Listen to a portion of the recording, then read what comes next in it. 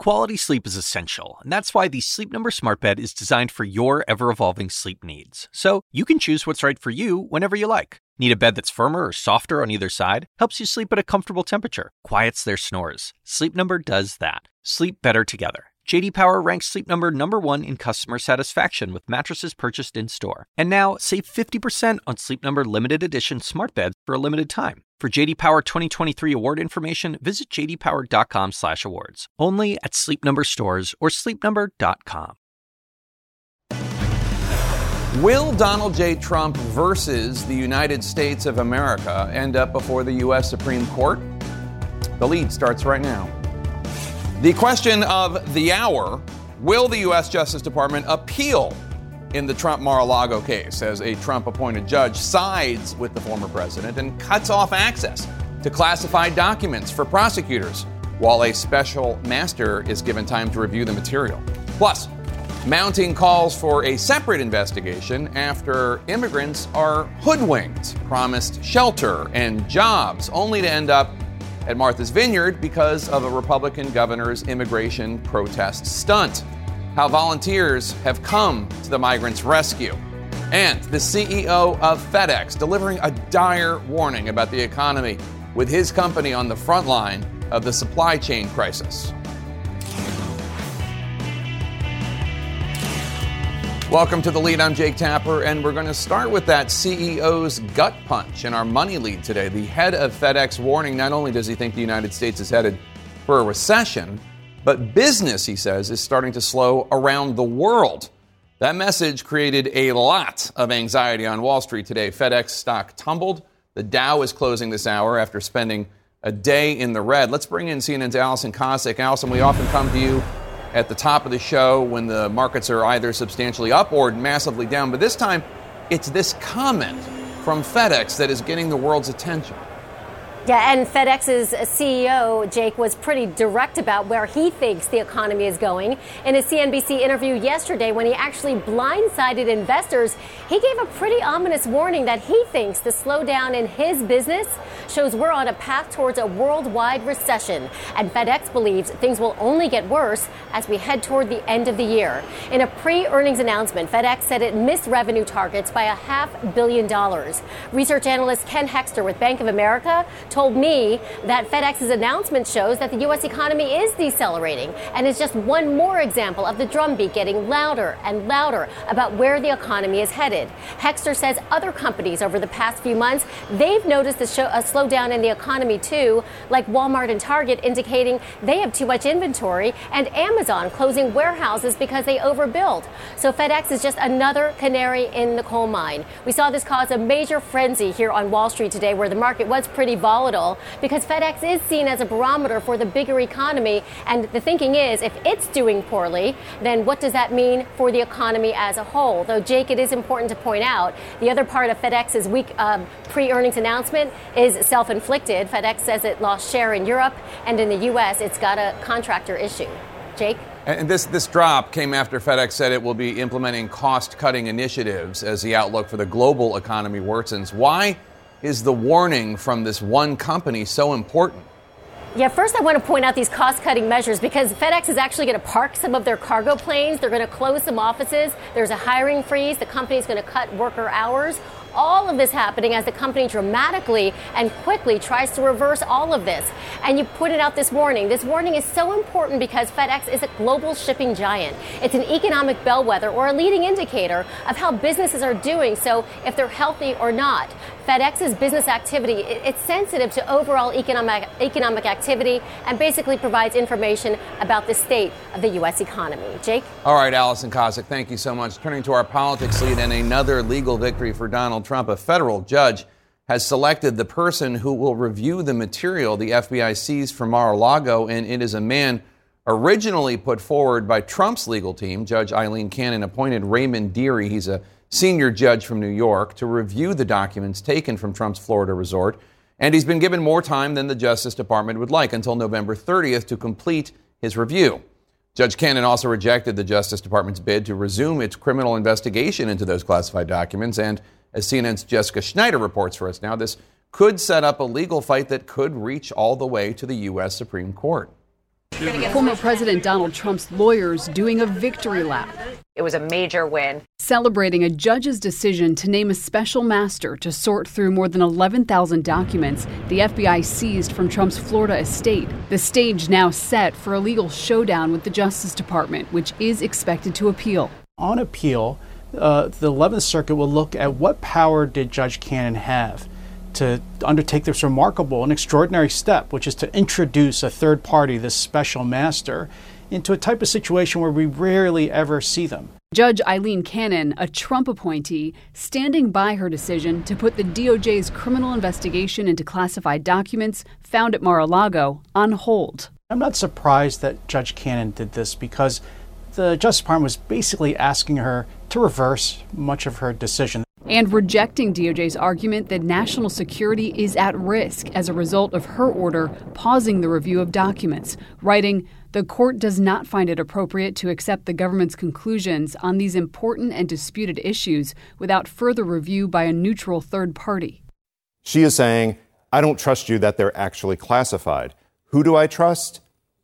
A designee of the court, a special master who's going to determine more than the executive branch, which handles classification issues, what is classified and what isn't. It actually does have an impact on intelligence collection and has an impact on national security. Cannon giving Brooklyn-based judge and Reagan appointee Raymond Dearie, now special master in this case, until the end of November, after the midterm elections, to conclude his review, delaying the criminal probe 6 weeks longer than DOJ had wanted. They delayed it till November 30th. Sorry about that, guys, though. but you shouldn't have been so far-reaching. Cannon also ordering Trump to pay the costs rather than split it 50-50 with the DOJ. As for Trump, he said Thursday, even if he were indicted, that wouldn't prohibit him from running for president again. And he issued this warning. You'd have problems in this country, the likes of which perhaps we've never seen before. I don't think the people of the United States would stand for it. And those words from Trump really reminiscent of the tone he took just before the Capitol attack. Now, Jake, as for those court proceedings, the special master actually has to work pretty quickly here. Within the next 10 days, he has to confer with Trump's team as well as DOJ prosecutors to come up with a review schedule. And Judge Cannon also indicated in this order that he must prioritize reviewing those 100 classified documents. And after he does that, there's that potential that DOJ can once again resume using them in their investigation. But regardless here, I mean, this is going to be a relatively quick process. This entire review of these 11,000 documents need to be complete by the end of November, Jake. All right, Jessica Schneider, thanks so much. Joining us now, January 6th committee member, Congresswoman Zoe Lofgren of California. Congresswoman, do you think that the Justice Department should appeal this ruling by Judge Cannon? Well, I don't know, Jake. I mean, that's up to them. I do think, speaking not as a January 6th member, but just as a lawyer and Judiciary Committee member, that the decision is not in the mainstream. And the question is, should they appeal it? That's a question about timing as well as precedent. But, you know, the classification of documents is thoroughly vested in the executive branch, not in the judicial branch. So this is kind of out there, but they've got to make strategic decisions that, you know, I'm not going to second guess. Earlier this week, I interviewed former U.S. Attorney Jeff Berman, who said that this is a very serious case, an obstruction of justice. The attempt of the Justice Department to get these documents back cannot be just shunted away, as a lot of the president's defenders have attempted. We just learned a few minutes ago, the Washington Post is reporting that months before these classified documents were found at Mar-a-Lago, Trump's lawyers were telling the National Archives that the only thing Trump had at Mar-a-Lago were 12 boxes of news clippings, not the hundreds of classified records that were eventually found down there. I mean, I guess it's not a shock that some members of the Trump team would lie, but what's your reaction? Well, that's a shocking report. And the question is, you know, did the ex-president's lawyers lie for him, or were they lied to? And then did they represent those lies as true? Either way, I think they're in big trouble. Once again, lawyers that become involved with the ex-president end up in legal trouble themselves. Obviously, what they represented was not correct. The ex-president himself is now talking about the classified documents that he had, claiming somehow that he had a magic wand where he verbally declassified them. So obviously what was represented to the department was false. The chairman of the January 6th committee, Benny Thompson, told CNN that the goal is to hold the January 6th committee's next hearing on September 28th. What should we expect to learn? Do you have new testimony, new witnesses, any shocking new information? Well, as you know, Jake, the rules don't allow me to go into the evidence, but we've been working throughout the summer. We do have new information. We have had additional witnesses. So, it's not for me to say what's blockbusting, but I do think we will have useful information to present to the public. And of course, we're also working on our recommendations for changes in the law, changes in procedure that would make our country safer, as well as putting together the report that we will be issuing before the end of the year. I know your committee is also debating whether or not to ask extending formal invitations to Donald Trump or Mike Pence to formally appear before the committee. It seems pretty clear that Trump is a no, but former Vice President Pence has not ruled it out, at least publicly. So why have you not yet made that request? Well, there have been discussions underway. I will say this, that the former vice president said publicly that he was, open to the idea. Then that was sort of later walked back. We're cognizant that if we were to issue subpoenas that were resisted, that legal fight would extend beyond the end of the year, which is, select committees last only for the duration of the Congress. So we've got to make an assessment of where our energy is best placed. Given the former president's comments about the committee, I would guess it's unlikely that he would come in to talk to us, although if he were to volunteer to do so, we would welcome him. Speaking of Donald Trump's comments, take a listen to something that the former president told Hugh Hewitt about what might happen if he were ultimately indicted. If it happened, I think you'd have problems in this country, the likes of which perhaps we've never seen before. I don't think the people of the United States would stand for it. What kind of problems, Mr. President? I think they'd have big problems. Big problems. How do you interpret those remarks? Well, they're concerning. They remind me of the comments made leading up to the riot on January 6th. I'm sure the ex-president is well aware the impact his words have on those who are adherents to him. I've noticed that on his webpage, he is increasingly re-quoting and re-posting things from QAnon. So I think I worry, and I would guess he understands that this could incite individuals to violence. And I would hope that he would curb those types of comments. Certainly, he's aware what his comments led to on January 6th. There's some evidence that it was actually his desired outcome. So let's hope that that's a desired outcome this time. The January 6th committee told the federal judge this week that you need an additional 3,200 pages of emails from Trump lawyer John Eastman, one of the people that came up with some of the grand conspiracies to steal the election. You need those documents so you can finish your report by the end of the year. Just to remind our people, Eastman specifically pushed the idea that Mike Pence could stop Congress's certification of Joe Biden's win, which he could not. What else do you need to finish this report in the next 2.5 months? Well, we would like that.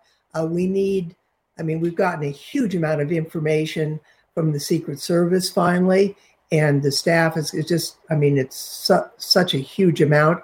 We need to go through that. There's additional information we would very much like from Mr. Meadows. As you know, he has defied us, but now appears to be at least giving the Department of Justice what he gave to us. We're hoping that if he gives additional information, we should also get that. He is clearly a key figure in this entire plot. We have other asks out that, as you know, we're not at liberty to disclose until the committee votes. But we have a huge amount of information right now, and a little bit more that we'd like.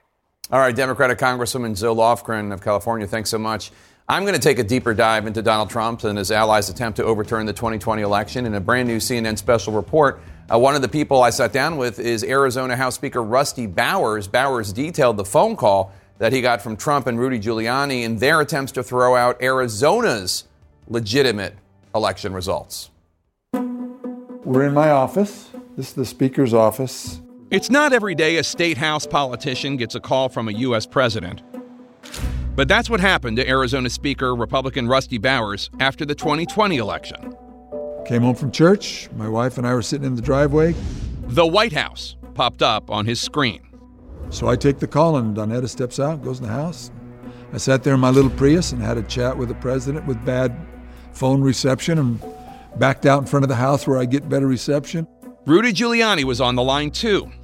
And Bowers says it was Giuliani who began making crazy claims about voter fraud in Arizona. I can't give you the exact numbers, but I'll throw out numbers, but they're kind of the audacious numbers. Like 200,000 illegal aliens voted, 6,000 military ballots were stolen and used. Bowers says Giuliani wanted him to hold an official Arizona House hearing to air these claims publicly. And then I said, but what's the whole purpose of this? What are you trying to achieve? And they said, well, we've heard that there's an arcane law in Arizona that if you have sufficient cause that you can throw out the Biden electors and put in Trump electors. And I said, that's a new one to me. I have never, ever heard of that. And so now you're asking me to do something that's against my oath, and I'm not going to do that. Hear from other voices telling their versions of what went down. Don't miss American Coup, the January 6th investigation. That's Sunday night at 9 o'clock Eastern here on CNN, and only here on CNN. Coming up next, immigrants from Texas used as political pawns, critics say. Ron DeSantis is not the only Republican governor trying to get attention with this kind of tactic. Now the White House may respond. Plus, she was arrested in Iran, accused of breaking the country's severe head cover rules for women. 2 hours later, she was dead. The outrage and questions for the Iranian regime as new video of the incident emerges. Stay with us.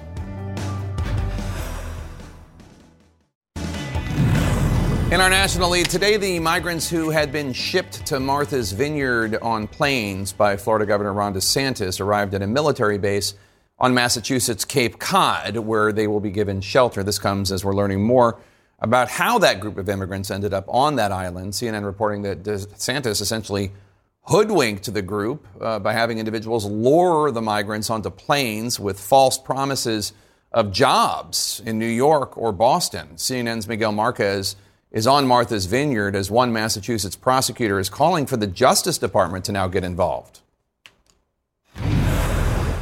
After less than 48 unexpected hours in Martha's Vineyard,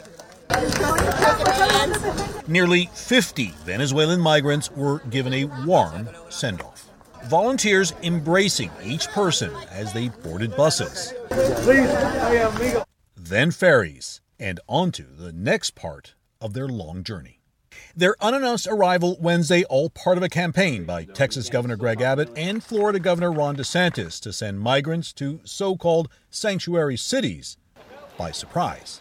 All we're trying to do is offer transport to sanctuary jurisdictions free to the alien, but certainly not mandatory. And that way they're able to go and these sanctuary jurisdictions can put their money where their mouth is.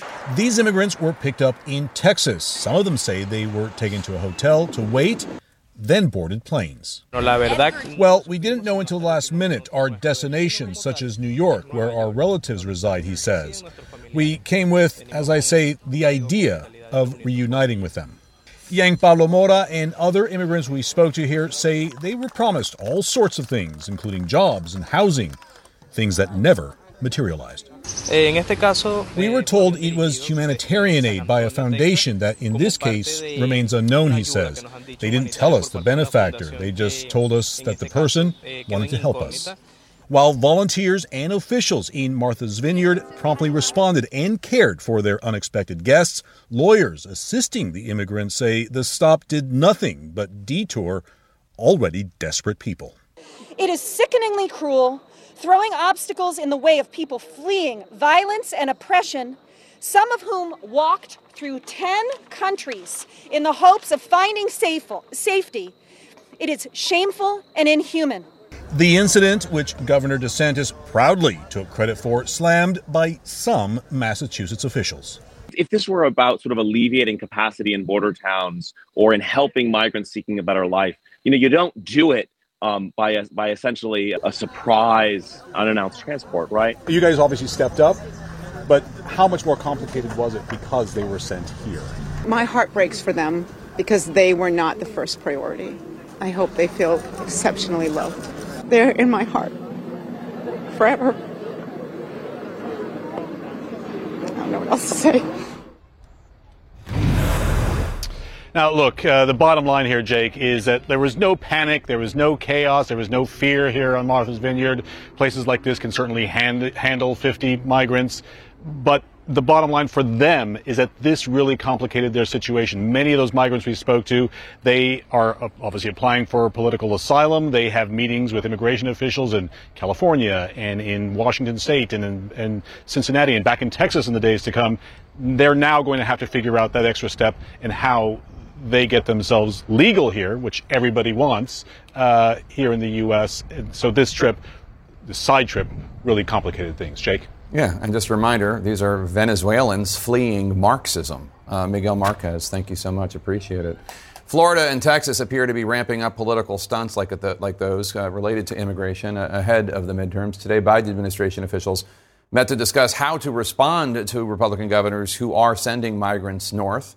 CNN's Caitlin Collins is at the White House. And Caitlin, this meeting had been on the books before the public moves from Governors DeSantis of Florida and Abbott of Texas. But there now seems to be an increased urgency to come up with some sort of response. Yeah, Jake, the White House has been very clear and adamant in saying that this was a meeting that was scheduled before this actually happened, before these flights went to Martha's Vineyard, before some of these busing incidents were happening with these Republican governors.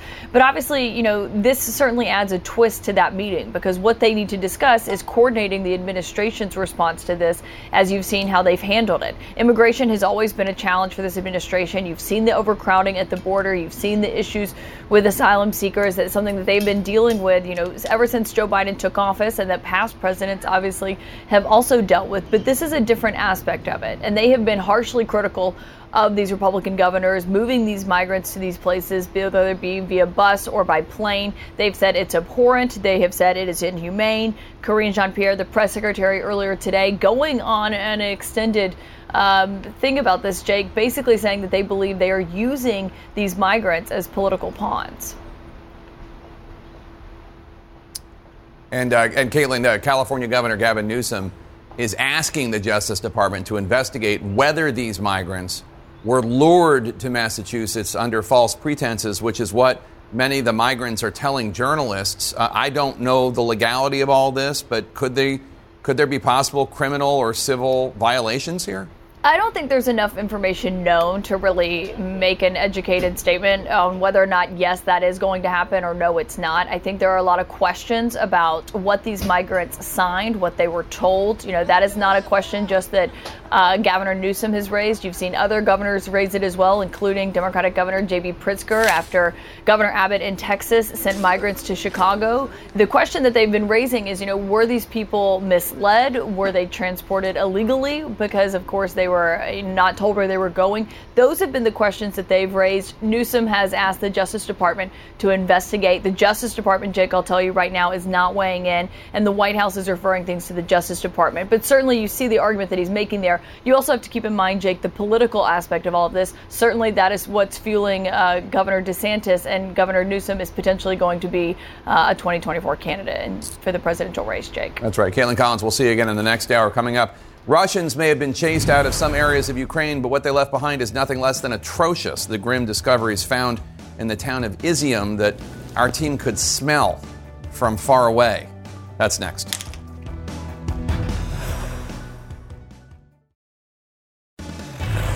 The The world is telling Vladimir Putin to stop, but he is not listening. At a rare summit of leaders, Indian Prime Minister Modi told Putin face-to-face, now is not the time for war. But Putin insists there's no need for him to change the direction of his brutal campaign, and now more of Russia's horrors have been unearthed in the recently liberated Ukrainian town of Izium. More than 400 civilians were found in mass grave sites with signs of torture on their bodies, according to Ukraine. CNN's Nick Payton-Walsh takes us there now. Here is where the horror gets names and numbers.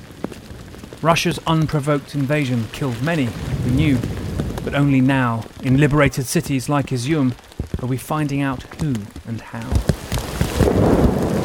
And even this rain cannot erase the smell, how death haunts these pines.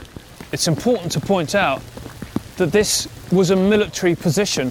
These are tank positions around the city, presumably for the Russians when they occupied it, burying these bodies where their troops would later rest and defend the city.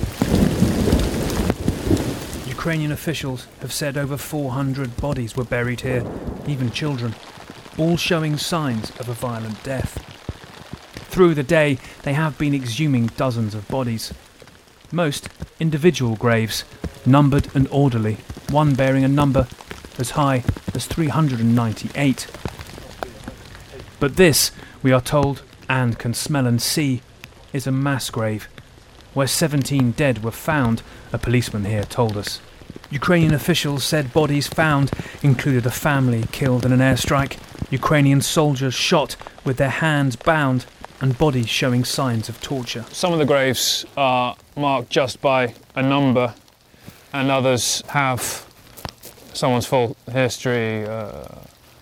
Zolotarev Alexei Afanasyevich, who looks like he died aged 82, buried here. This investigator tells us what he found in this spot. Here are civilian bodies and military ones further along, he said. Over 20 have been examined here and will be sent for further investigation. It seems to be the hurried extension of the long-term cemetery nearby. Wreaths, coffins, candles. Some people knew who they were burying. Others, next to this invaders' campsite, likely not. Nadezhda said the Russians first hit the graveyard with an airstrike and then moved in. We tried not to go out because it was scary. Where they brought their special machines, they dug some trenches for their vehicles. We only heard how they were destroying the forest. When they left, I don't know if there was fighting or not. We just heard a lot of heavy trucks one night a week ago. We saw multiple refrigerated lorries leaving town, but were asked not to film the contents of this one. Part of where the history of Russia's brutal occupation will be written, and nothing can wash this site clean. President Volodymyr Zelensky today making comparisons to the apparent war crimes that we've seen on the outskirts of Kiev and the district of Bucha, saying that essentially where they uncover after the Russian occupation, they find this continued pattern. I should say what we saw at that mass burial site after talking to investigators shows certainly signs of people who may have died during the Ukrainian defence of Izium or during the Russian occupation of it there. And Russia is ultimately to blame for launching this invasion. But I think it's fair to say investigators didn't know at the time of the exhuming today necessarily when these bodies of people had died. They didn't know how, and so there's still a lot of investigation to be done about quite what happened to these 400 people. Staggering those scenes are. Jake? All right, Nick Payton-Walsh in Ukraine, thanks so much. Coming up next, gummies intended for adults, but why health officials need to stress these flavored edibles are a danger if they get in the wrong hands. Their warning is next. Stay with us.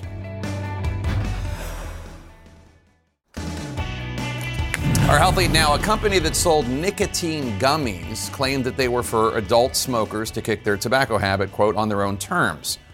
But the gummies look like candy, and they come in flavors like blue raz and cherry bomb and pineapple, and to many critics seem a health crisis just waiting to happen.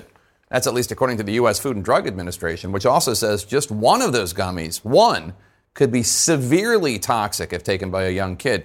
CNN medical correspondent Dr. Tara Narula joins us now. Dr. Narula, nicotine, obviously in any form, is bad for anyone, especially kids and teens. How much damage can be done if a kid got hold of these gummies, and how common is it for kids to use products like these?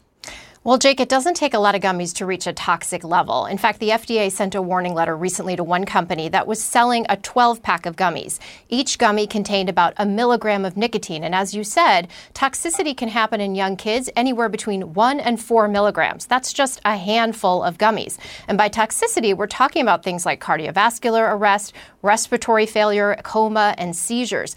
Unfortunately, as well, there's no real antidote for nicotine toxicity or poisoning. It's supportive care. And these symptoms can happen very quickly within 30 minutes to 1 hour. So that's one issue. The second issue is obviously the addictive potential of nicotine. The concern for withdrawal. Is it going to be a gateway to other combustible tobacco use or other drugs? And then finally, the effects on the adolescent brain. The brain develops until the age of 25, and nicotine can cause learning problems, mood problems, attention problems, and impulse control issues down the road.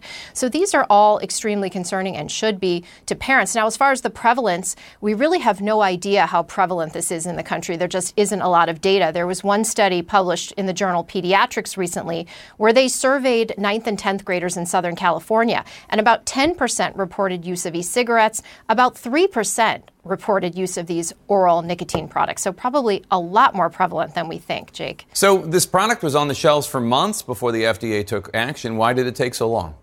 That's a great question that a lot of parents are asking, and I think a lot of kids too. In fact, last night as I was discussing this with my 6-year-old, she said, "Mommy, isn't there a mayor that's supposed to watch over kids and protect them?" Well, that mayor is the FDA. And a lot of parents are saying it seems like the FDA is just behind the 8 ball consistently, very slow to take action, sporadic when they do, and with a very light hand. Now, the FDA was given the authority to regulate synthetic nicotine back in April, and over 200 companies submitted about 1 million applications by May, which was the deadline. If those applications had not received that authorization by July, those companies could not legally market those products. And the FDA told us that essentially there are no FDA-approved nicotine gummies. So for parents who may be finding these and thinking, oh, well, it's on the market, it must be FDA-approved, that is just not the case. And while the FDA is saying they are planning to take swift action and to enforce this, I think a lot of this burden is going to fall upon families and parents to really have conversations with their kids where they educate, and healthcare practitioners as well. All right, Dr. Narula, thanks so much. She was pulled out of her family car, accused of breaking Iran's severe rules about women's dressing. 2 hours after her arrest, she was dead. How did that happen? The growing questions for the Iranian regime next. A young Iranian woman is dead after being held by Iran's morality police. That's according to Iranian media. The woman, Mahsa Amini, was traveling with her family to the capital of Tehran. Her family was stopped by a group of officers looking to enforce Iran's severe dress code for women, such as forcing women to wear a headscarf. The family says Mahsa was grabbed by police and forced inside a police vehicle for, quote, re-education. Her brother says 2 hours later, Mahsa was transported by police to the hospital. She was in a coma, and she later died. Police told the family that she suffered a heart attack while in their custody. Joining us now to discuss is Iranian journalist and activist Masih Alinejad. Masih, it's good to see you again. I'm sorry it's under these circumstances. So Iranian state TV released video of Mahsa in the re-education center. The clip is 2 minutes long. About 20 seconds into it, the video cuts. And through a small crack in the window, you can see it goes from daylight to nighttime, meaning time has passed. Later in the clip, you see Mahsa talking to a woman who touches her clothes. Moments later, she collapses on the ground.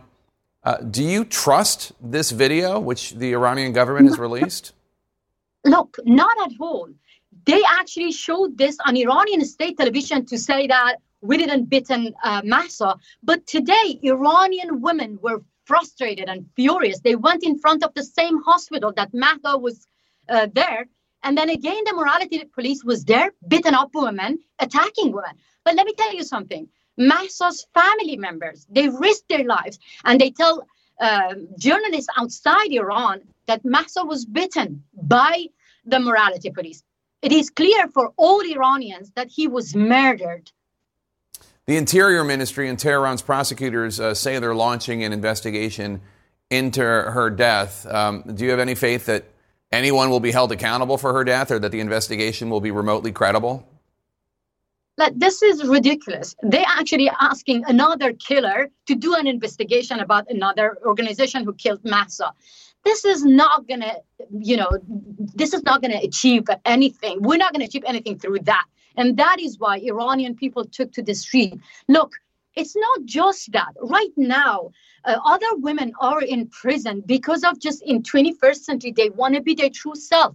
In 21st century, Mahsa was murdered just because of a little bit of her hair. So, people of Iran actually asking that, how come that the Islamic Republic has a seat at the United Nations in a top women's body to monitor human rights globally? And the murderer of our country, Ibrahim Raisi, is going to be welcomed very soon at the United Nations for General Assembly. And that is why Iranian people are furious, and they don't have any hope that by making an official complaint, they're going to receive anything. So they took to the street. They were actually calling the Islamic Republic like ISIS. Can you believe that? Yeah. They know that they risk their lives. But people of Iran are fed up. They want freedom and dignity. Well, they deserve it, that's for sure. Over the past few months, you and other Iranian activists have been urging women to remove their veils, which could, of course, result in their arrest by the morality police. Tell us more about the morality police, and do you think they're trying to send a message to other women through what happened to Mahsa? Exactly. That's the point, because the government right now are, they know that they cannot control women. Women are brave enough to practice their civil disobedience. Maybe Americans who are listening to me, because CNN don't cover Iran, so mostly covering nuclear, maybe they don't know even what I talk about when I say morality police. It means that if I go out like this with my hair like this, I will get beaten up. But forget about that. From the age of 7, if I don't cover my hair, I won't be able to get an education. I receive lashes if I show my hair. This is the reality of Iran, not the one that you see from some of, the apologists or those who go to my beautiful country and they say that, look, let's talk about as a tourist, let's talk about how beautiful city. No, women are being treated like second-class citizens. Do you see The Handmaid's Tale by Margaret Atwood, the series in America? It's an entertainment. But this is the reality of our life. Yeah. But what breaks my heart that I see a lot of Western female politicians from European countries, they go to my beautiful country and they obey compulsory hijab laws. So they legitimize my oppressors, our government, to put more pressure on us. I want them now, all my sisters in America who say my body, my choice, we say the same, my body, my choice, but we go to jail.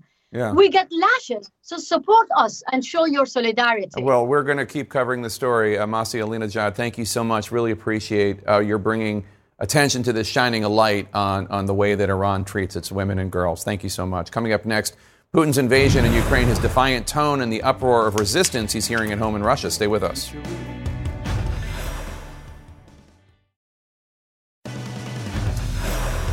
Welcome to The Lead. I'm Jake Tapper. This hour, it's that time of year. The kids are back in school. Temperatures are starting to drop, and politicians are doing the general election pivot, which might explain why some nominees suddenly have a case of short-term memory loss about wild statements they made just a few days ago. Plus, people from around the world now waiting more than 24 hours in line to pay their final respects to the Queen as London prepares to pull off the biggest security feat the world has ever seen for the royal funeral.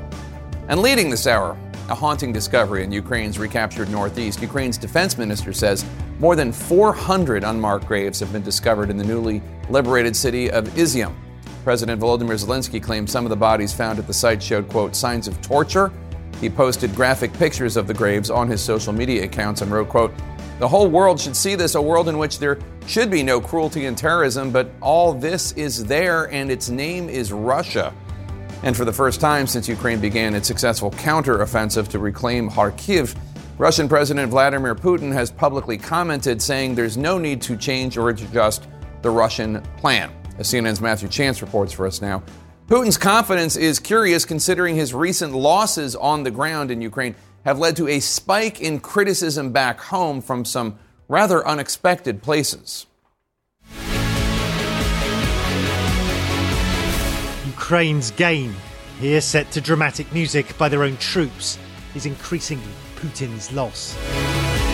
Russia's stunning military setbacks, stirring broad public criticism at home, with shocked military hardliners voicing anger. Hi, I'm Dmitry. Now dozens of elected local Russian politicians too are signing an official petition, authored by this local councillor, demanding President Putin be impeached. Ordinary Russians have offered to pay his fines for speaking out, even to hide him, he told me, if the Kremlin tries to put him in jail. Well, obviously, Russian army is being destroyed right now.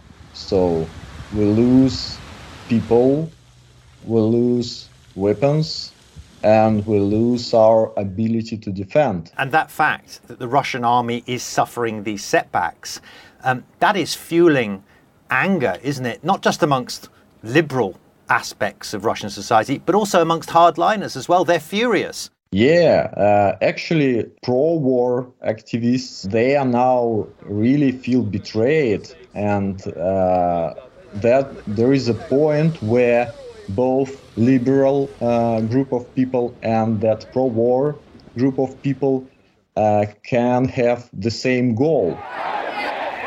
Unlike these early anti-war protesters in Moscow back in February, hardliners complain of Russia being too soft on Ukraine and sending woefully underprepared troops into battle. But it's the heavy price Russia is paying where there may be common cause.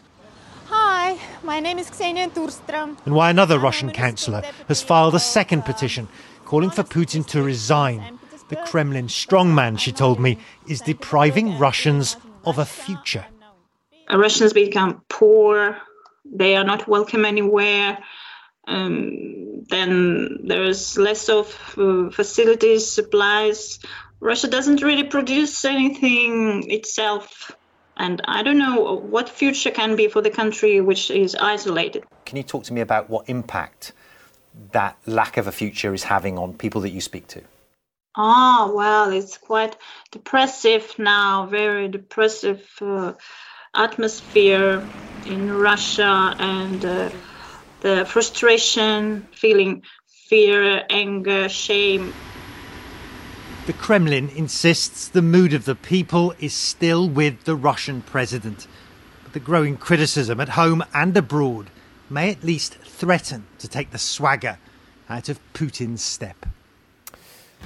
Indeed. And tonight, Jake, more than 70 deputies in areas across, cities across Russia have now signed a petition calling for Vladimir Putin to resign. That's an extraordinarily high figure in a country that no longer tolerates public dissent, yet alone official dissent from elected officials. The 5 deputies that called for his impeachment, they've all been prosecuted and fined.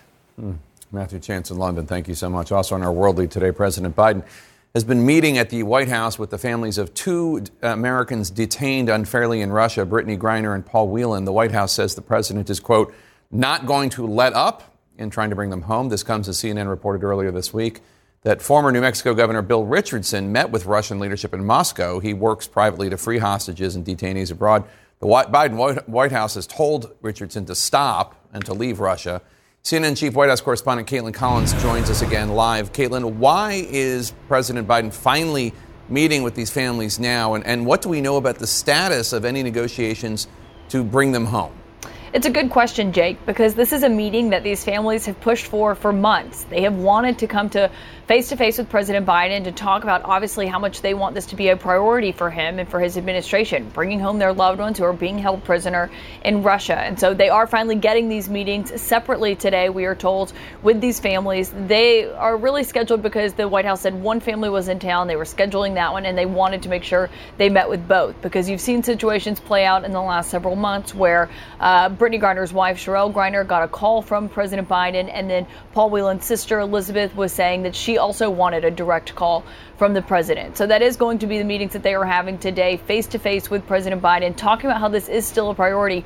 But, Jake, unfortunately, the White House says, they're getting the meetings that they would like. They're not getting the news that they want because, of course, they want news about their release. They still have not moved the ball forward on that, unfortunately, even though the White House, as you know, has made a proposal for a prisoner swap to Russia that they just really have not engaged on. We're also learning that the U.S. State Department is not ruling out the possibility of a meeting with Russia's top diplomat when the UN General Assembly convenes next week in New York. What are sources telling you?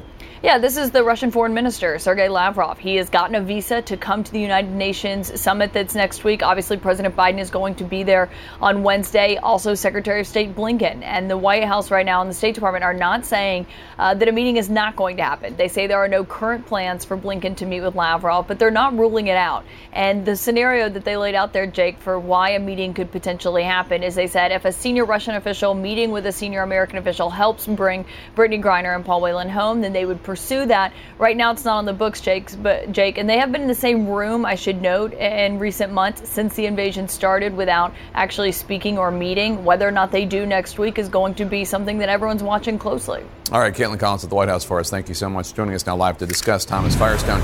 He's the former legal advisor to the U.S. Embassy in Moscow. Also with us, former Deputy Director of National Intelligence, Beth Sanner. Thomas, let me start with you. The U.S. has been urging Russia to send a serious counteroffer. The U.S. has made an offer, this Bond villain arms trader, in exchange for the two. Russia hasn't really responded, and they haven't responded to this desire for a counteroffer. What's going on? Well, I think they're going to let it play out. I don't think they're going to do anything until Brittany Griner's appeal is heard and presumably denied, which I would put in early October. And I think that they're in no rush to have this happen. I think they're enjoying seeing the American politics play out.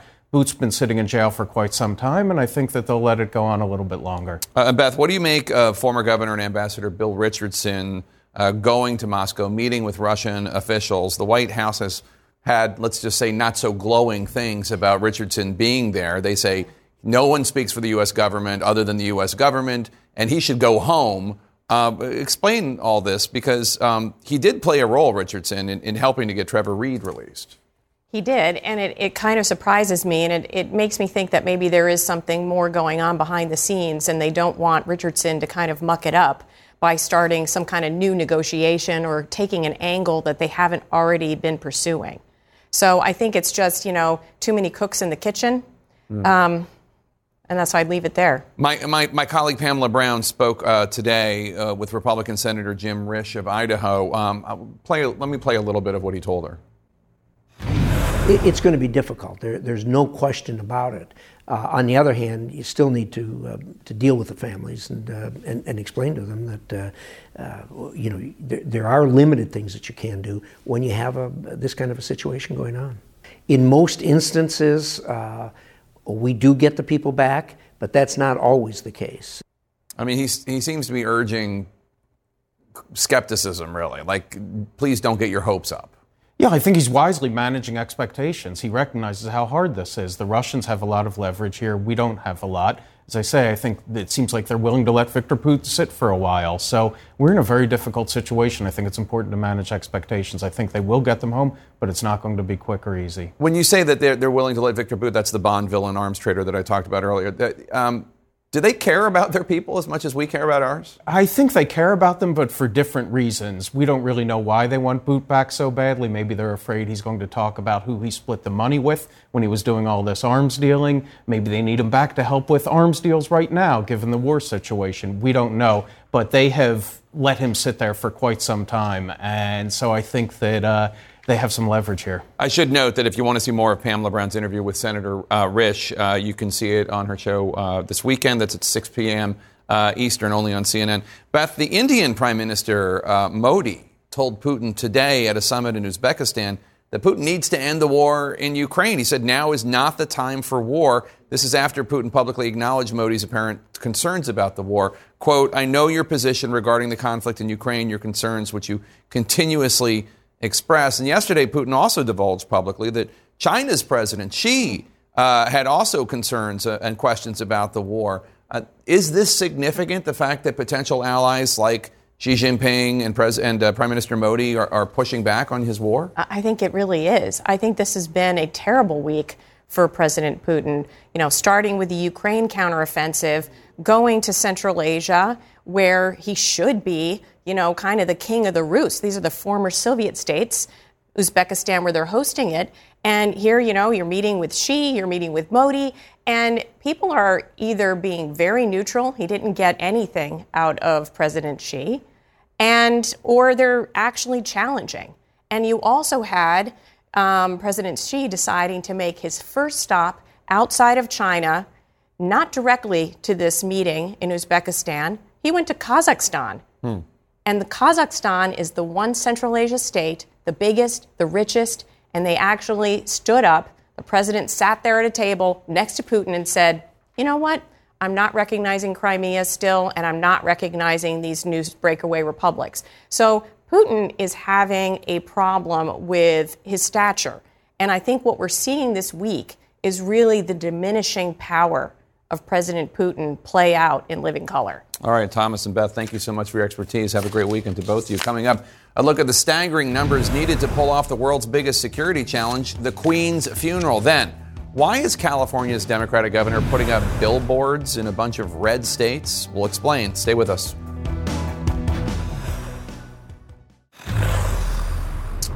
In our world lead, you are looking at live pictures from London. Hundreds of thousands of Britons and others are waiting more than 24 hours in line for their chance to say a final goodbye to Queen Elizabeth II. Their line is reaching nearly 5 miles long earlier today. It's obviously forcing authorities to briefly close it off and take extreme measures. The UK government has even set up a live tracker that displays the current length of the line and the endpoint to try and make the queue as efficient as possible. No one's been given special treatment in this line. Even British football superstar David Beckham was spotted in the queue, adding some posh spice to the long wait. And of course, when I say football, I mean soccer. Authorities say hundreds of police officers and marshals are on hand to maintain order and to make sure impatient mourners do not attempt to jump the line. Monday's royal funeral presents one of the biggest security challenges the world has ever faced. Hundreds of leaders from across the globe expected to attend to pay their respects to the late Queen. CNN's Bianca Nobile reports now on the unprecedented and challenging security situation facing British authorities. These mourners are among 2 million expected to gather in London ahead of the Queen's funeral. For the capital's authorities, balancing ceremony and safety is their toughest test yet. Thousands of officers are being deployed each day. 1,000 personnel alone will guard the line to Westminster Hall, where the Queen's coffin is lying in state. Air traffic above London was suspended while the cortege made its journey there. 1,500 soldiers on hand to help with crowd control. With such large numbers comes high risk. In the UK, our national threat level is substantial. That means a terrorist attack is likely. We know that terrorists are attracted to crowds, and we're about to generate one of the largest crowds that we could possibly ever generate in this country. The pinnacle will, of course, be Monday's state funeral, which police say will be the largest in British history. This is the single largest protection operation that the Met Police has ever undertaken. There is nothing that could probably possibly compare to not just what's gone on already, but what will occur on Monday at the state funeral. There's hundreds of dignitaries to consider, from the King of Spain to France's President Emmanuel Macron. They've been urged to limit the size of their entourages, but Downing Street may make exceptions for certain guests, one of the most high-profile being President Biden. There's no doubt about it that the Americans are very demanding customers in terms of security, and we recognise where each other's boundaries are in terms of what can be asked for and what can be delivered. Planning for protests is also inevitable. If they don't break the law, it's regrettable, but it needs to be allowed to take place. I've met the Queen on many different occasions in many different settings, and I, for one, am certain that she would be here today advocating for people's rights. The crowds are still coming, but Britain has been preparing for this for many years to ensure Her Majesty's final send-off goes as smoothly as possible. World leaders have already started to descend on the capital. The Prime Ministers of New Zealand and Australia are both already in London. Monday will present an unusual opportunity, a chance for leaders to reflect on the contribution of the late monarch and put politics aside. That before politics becomes very much the focus again and diplomatic dialogue continues at the UNGA in New York next week, Jake. All right, Bianca Nobilo, thank you so much for that report. When you win your primary but then scrub your campaign website to try to appeal to independent voters who might have hated everything you said just a few days before, the general election shuffle playing out in a bunch of battleground states, we're going to take a look at one of them next.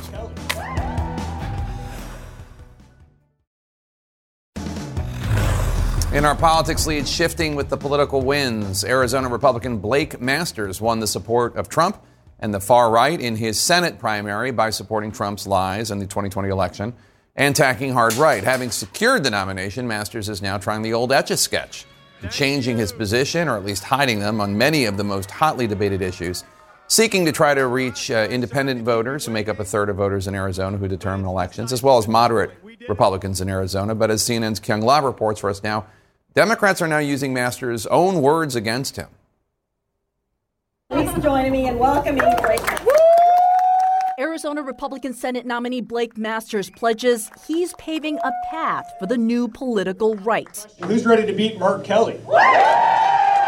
But first, Masters needs Arizona voters like John Kane to get behind him. If he doesn't turn his head around, okay, he's going to lose the election. Are you concerned about him? Absolutely. He runs an ad on TV, and then at the end it says, independent for Arizona. I said, what? It's the general election pivot, trying to appeal to independents who make up roughly a third of registered voters in Arizona. They've made a whole party out of just dividing people. In this speech, Masters focuses on the border, inflation, and crime. Republicans have a plan to make our families safe again, to make this country prosperous again, and to make everybody free again. Does that sound extreme to you? But the edgy rhetoric and imagery that marked his primary was missing. This is designed to kill people. The primary candidate who doubted the 2020 election results. I think Trump won in 2020. And downplayed the January 6th insurrection. It wasn't a coup. It wasn't an insurrection. This was trespassing. Didn't mention Donald Trump in this room. I'm pro-life and I'm proud to be pro-life. I will never run away from that. Thank you. But he has altered his campaign website, scrubbing strict anti-abortion language, and he's backed off from this primary position. Maybe we should privatize Social Security, right? Private retirement accounts. Get the government out of it. To this in the general election. Don't want to privatize it. They, that was probably a misstatement by me. I'm saying the same stuff I said in the primary, right? The Democrats in charge have failed. They've delivered nothing but chaos and pain. We're pushing back. We've got a beautiful America First agenda. I was proud to campaign on that for more than a year, and that's exactly what I'm campaigning on now. So you're saying the message is exactly the same as it was before the primary? Asked and answered. The Senate Leadership Fund, the super PAC to help elect Republicans, canceled $8 million in planned ad spending to boost Masters this month. Blake Masters, too dangerous for Arizona. At the same time as incumbent Democratic Senator Mark Kelly and allies are pouring millions into ads, using Masters' words against him. We can't trust Blake Masters with our retirement. Your incredible Senator, Mark Kelly! Kelly, one of the Senate's most endangered incumbents, has 20 times the amount of cash on hand compared to Masters and vows to continue calling out the contrast between the candidates. Well, I think it's important that Arizonans know what each of us stand for, and I think that's pretty clear. I think all elections are about choices, and they're pretty obvious choices.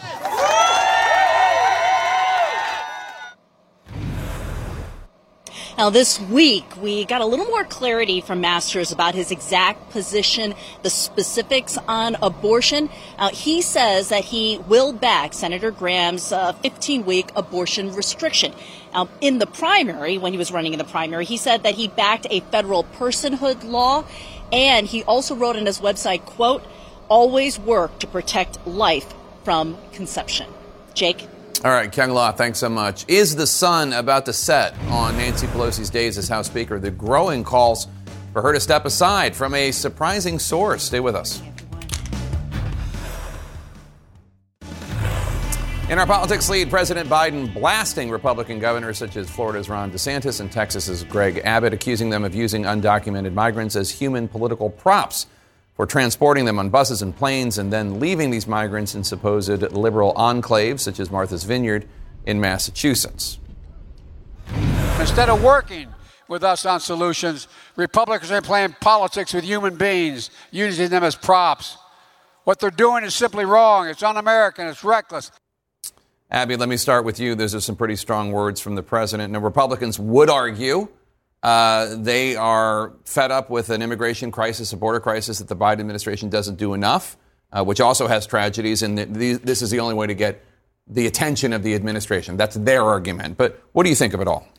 Well, I mean, it's a political stunt and a pretty transparent one. But it's also interesting to me that Democrats could be really leaning into this contrast even more. Mm-hmm. The Democratic Party's argument to voters is that we can welcome in asylum seekers. Not only can we as a country, but we should.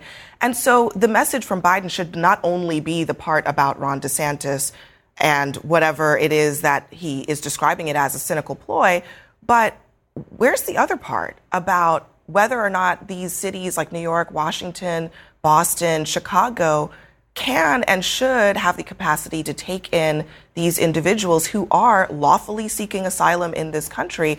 And so there is a little bit of an imbalance here in some of the messaging from the Democrats, but it's a base play for the Republicans. I think Democrats could probably do a little bit more to make that contrast clear. Abby is absolutely right. Let's see if Democrats can be disciplined enough to stay cohesive, right? We often see that Republicans win the immigration argument because Democrats abandon the values that they say that they have on this issue. We actually have the capacity in this country to do quite a lot. And I think that we saw in the wake of the argument over Title 42, the Trump-era immigration policy or COVID policy under the guise of COVID, Democrats sort of one by one back away from what they initially said was characterizing it as a white supremacist policy. So let's see. Now that immigration is at the fore, Republicans want to make it the issue. Let's see if Democrats have the spine to stick to their so-called values. Congresswoman Love, I want you to take a listen to California Governor Gavin Newsom, who, as is his wont, is slamming Florida's Ron DeSantis for the treatment of migrants. He calls it monstrous. Take a listen to this. What Ron DeSantis is doing is a disgrace. It's almost monstrous. He's got kids. I have kids. You saw those young girls with backpacks, no older than his children, my children, being used as political pawns. And now he's using it to fundraise, to raise money. It's disgraceful. He's referring to images such as these that we've seen, as these migrants have arrived in Martha's Vineyard and elsewhere. You're a Republican. Is this a good way, do you think, for Republicans to highlight the issue of the border? It's really interesting because I agree with Abby. I agree. This is just politically polarizing. It's not helping us work together on immigration. The administration is not helping us work together on immigration. This is something that obviously is incredibly important to me as a daughter of Haitian immigrants. I just cannot. I look at what happened with Haitians that were left under a bridge for weeks on end, under conditions that were horrible. Why aren't we? I mean, this is just the blame game to distract from what we should be doing. What about ownership on the Republican side and Democrat side? I want to see somebody say, I want to own this problem. I want to do something to fix this problem. But again, here we are as Americans blaming the other party without knowing all of the information. I'm sorry, but the administration and Newsom, he's got his own problems he needs to deal with in California. Yeah. But I do think we have to take a step back here. And the fact that these people were lied to and put on an airplane and sent to Martha's Vineyard, where they didn't know, as some have said, they felt like they were being kidnapped. I mean, it is shocking that in 2022, an American governor, I don't care what party you're from, would treat human beings that way.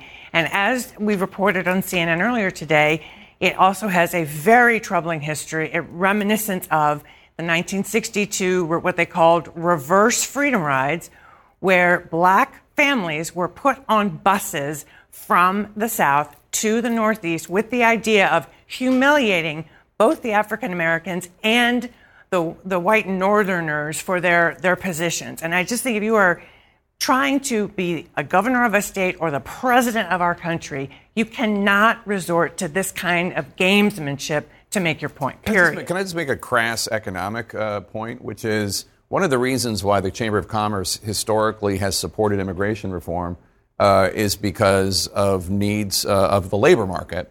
And we're in a huge labor shortage right now. I mean, try going to a restaurant and getting your meal within an hour. I mean, we have a shortage of workers. So I wonder if that's an argument the Bidens can be making too. I think this is to the point that Eva and I were talking about. There is an argument to be made that this idea that we are out of room in this country is just, from a factual perspective, not true. There is room, there are jobs, there are opportunities, and the Biden administration ran on the premise of making this country's immigration system more humane and more rational. But part of that is about this idea that we're treating immigration in and of itself as a crisis when, in fact, we have the capacity in this country, just from a factual perspective, the unemployment rate being as low as it is and the search for workers being such a drag on this economy. Yeah, I do want to switch to one other topic, which is so interesting. Increasingly, we're hearing Democrats off the record or on background saying it's time for House Speaker Nancy Pelosi to step aside. CNN spoke with more than 24 Democrats in the House, the consensus from which was Pelosi should not continue as leader if the party loses its majority in November, which is expected.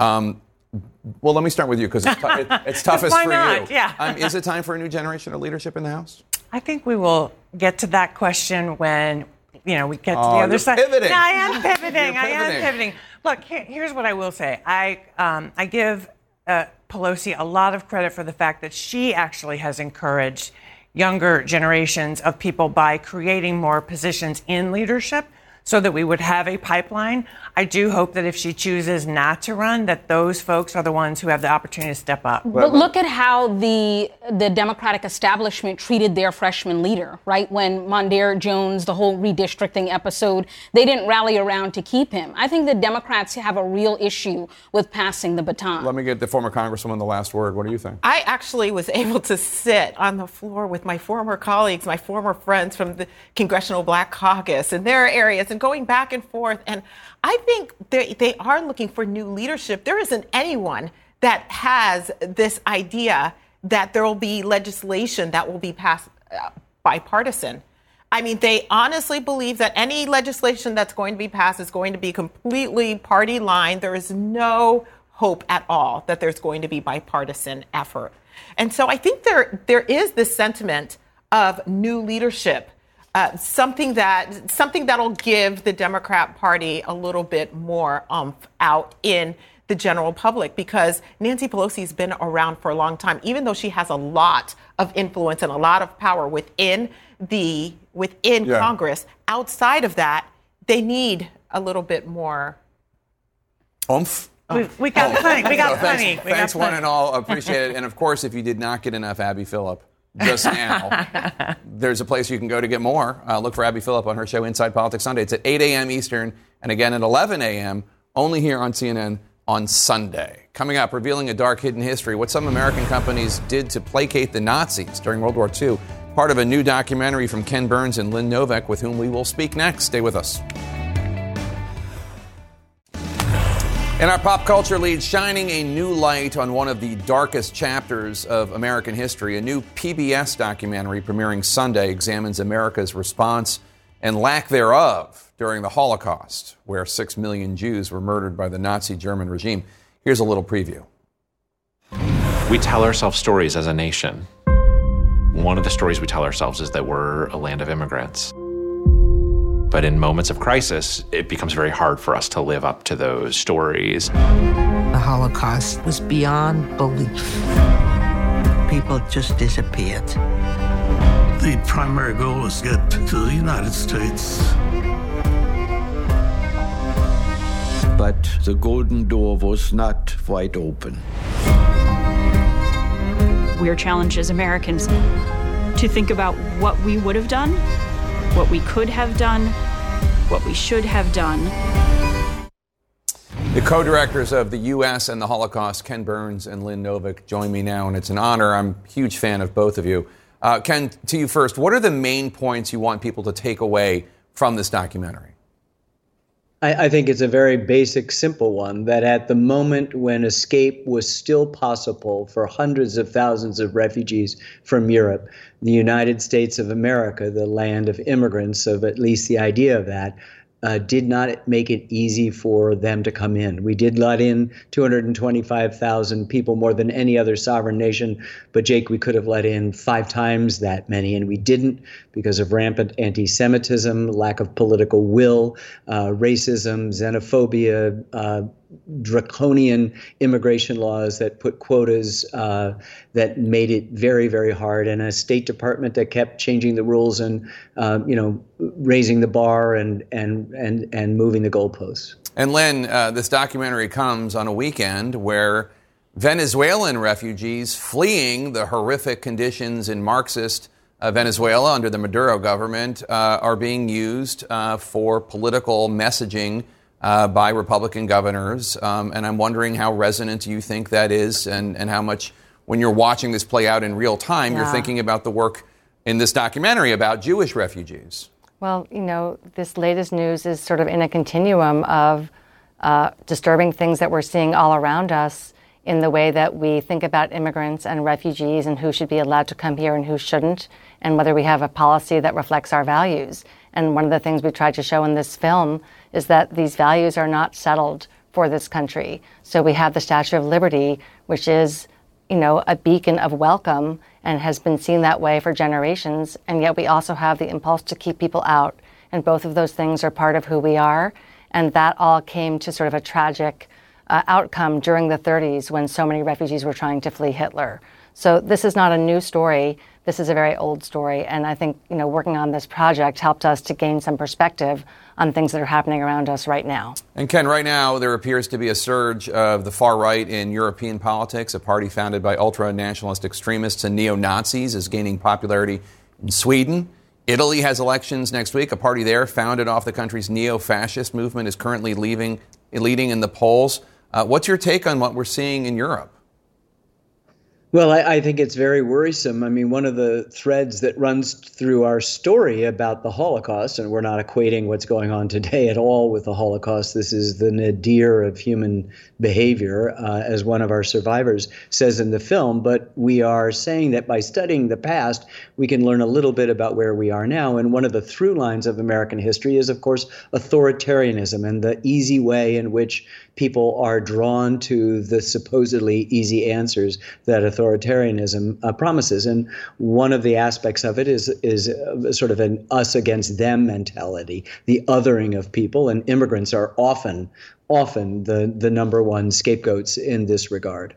I often wonder what the Band of Brothers would make of all of the people that are fans of Nazis here in the United States, given all the sacrifice they made to fight them. And Lynn, we're seeing this far-right extremism in American politics. Earlier this month, a woman spoke at a Trump rally in Pennsylvania pleading for justice for her nephew, who is a convicted January 6th rioter who admired Adolf Hitler. You see him here with his Hitler mustache. A judge kept this defendant in jail because the judge appointed by Trump was so worried that his neo-Nazi rhetoric would turn into violence. And then just yesterday, that man in the Camp Auschwitz sweatshirt during the Capitol insurrection was sentenced to 75 days in jail.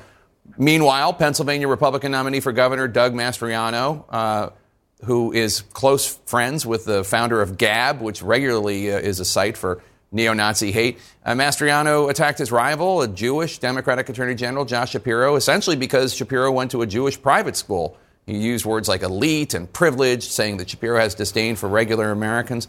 How do you make sense of all this anti-Semitism in American politics, given what America did to stop it in World War II? Very disturbing times we're living in, and anti-Semitism is not new. It's been around for hundreds of years, and we're seeing a resurgence of overt threats and violence, as the Anti-Defamation League says, unprecedented on a scale that we've never seen. And, I'm not qualified to explain why this is happening, but we can definitely see that it is happening, and that there's kind of a fear-mongering and hate speech that was on the far fringe for most of my adult life that I can recall now really being mainstreamed and rhetoric being used by mainstream political figures in a way that, and people saying things that sort of weren't said before, and keep on saying it. And the more you say something, the more people believe it. Yeah. And this sort of the propaganda and the lies, it's not just directed against Jewish people, it's also directed against immigrants, people of color, marginalized people of different kinds. There's a whole wide spectrum of bigotry and prejudice that is definitely in a resurgent mode right now. And I should notice, just in the area of transparency, that I went to the same school as the Attorney General Josh Shapiro, a Jewish day school, which was not elite by many senses, although it certainly was a private parochial school. And at that school, I learned so much about the Holocaust. It's an important part of the Jewish experience. But I learned so much, Ken, from your documentary, so much I did not know. And one of the things that was so shocking was about how some American companies like Woolworths and the Associated Press mollified Nazis. They fired their Jewish employees in Germany or kept business in Germany despite the atrocities happening in Europe, including all of the Hollywood studios with the exception of Warner Brothers. It is really something to see, and I kind of feel like we see it today with how we mollify China. Yeah, I know. Mark Twain said history doesn't repeat itself, but it rhymes. And why we study the past, why Lynn and I do these films, is because we are trying to find a place around which you can have a civil discourse about some of these very concerning things. Yes, sometimes the almighty dollar trumped one's own conscience, and you would have people making concessions to the Germans because they did not want to lose that valuable market. You had the out-and-out anti-Semite Henry Ford choosing to accept a German contract over a British one. It's a very disturbing thing, and we have to remember that we see these through lines in history that continually recur and reoccur, these echoes, and our only guard against them is the investigation of the past that might provide us with a kind of leadership. It's the best teacher I know. Deborah Lipstadt, the Holocaust historian in the film, says the way to stop a genocide is before it starts. And the way to save a democracy is before it's lost. And so I think we need to study the aspects of our past to see the ways in which these trends, as Lynn is suggesting, recur and reoccur with sometimes marginalized frequency, sometimes with mainstream frequency, as they are now and as they were in the 1930s, which prevented us, most important, from saving hundreds and hundreds of thousands of refugees, mostly Jewish, from fleeing Nazi horror. That's the thing we can't forget. Ken Burns and Lynn Novick, an amazing feat. Congratulations. It's great journalism, great storytelling, and very difficult to hear lessons about the United States. Congratulations again. You can watch the first episode of The U.S. and the Holocaust this Sunday at 8 p.m. Eastern. Check your local PBS station. We'll be right back. In our pop culture lead now, Jeopardy host Ken Jennings is facing some backlash for allowing one contestant to change his answer. Take a listen. Luigi. Who's Constant? Say again? Constable. Who's Constable? Constable is correct, yes. The issue is that later in the same show, another contestant, a woman, tried correcting her answer, but got a different response from Jennings. Harriet. Who was Angela Le Guin? No. Ursula Le Guin. Luigi or Winston? Luigi. Who's Ursula Le Guin? Yes, Harriet, you remembered that her name was Ursula, but I'm afraid I'd already begun ruling against you when you corrected yourself. According to Jeopardy's rules, contestants can change their responses so long as neither the host nor the judges have made a ruling. My guest on Sunday on State of the Union, U.S. Ambassador to the United Nations, Linda Thomas-Greenfield, who will preview the United Nations General Assembly next week. Plus, New York City Mayor Eric Adams, Republican Senator Mike Rounds of South Dakota. That's Sunday at 9 a.m. and noon Eastern. Then Sunday night, my CNN Special American Coup, the January 6th investigation. That's Sunday night at 9 p.m. Eastern. Our coverage continues now with one Mr. Wolf Blitzer in the Situation Room. I will see you on Sunday morning.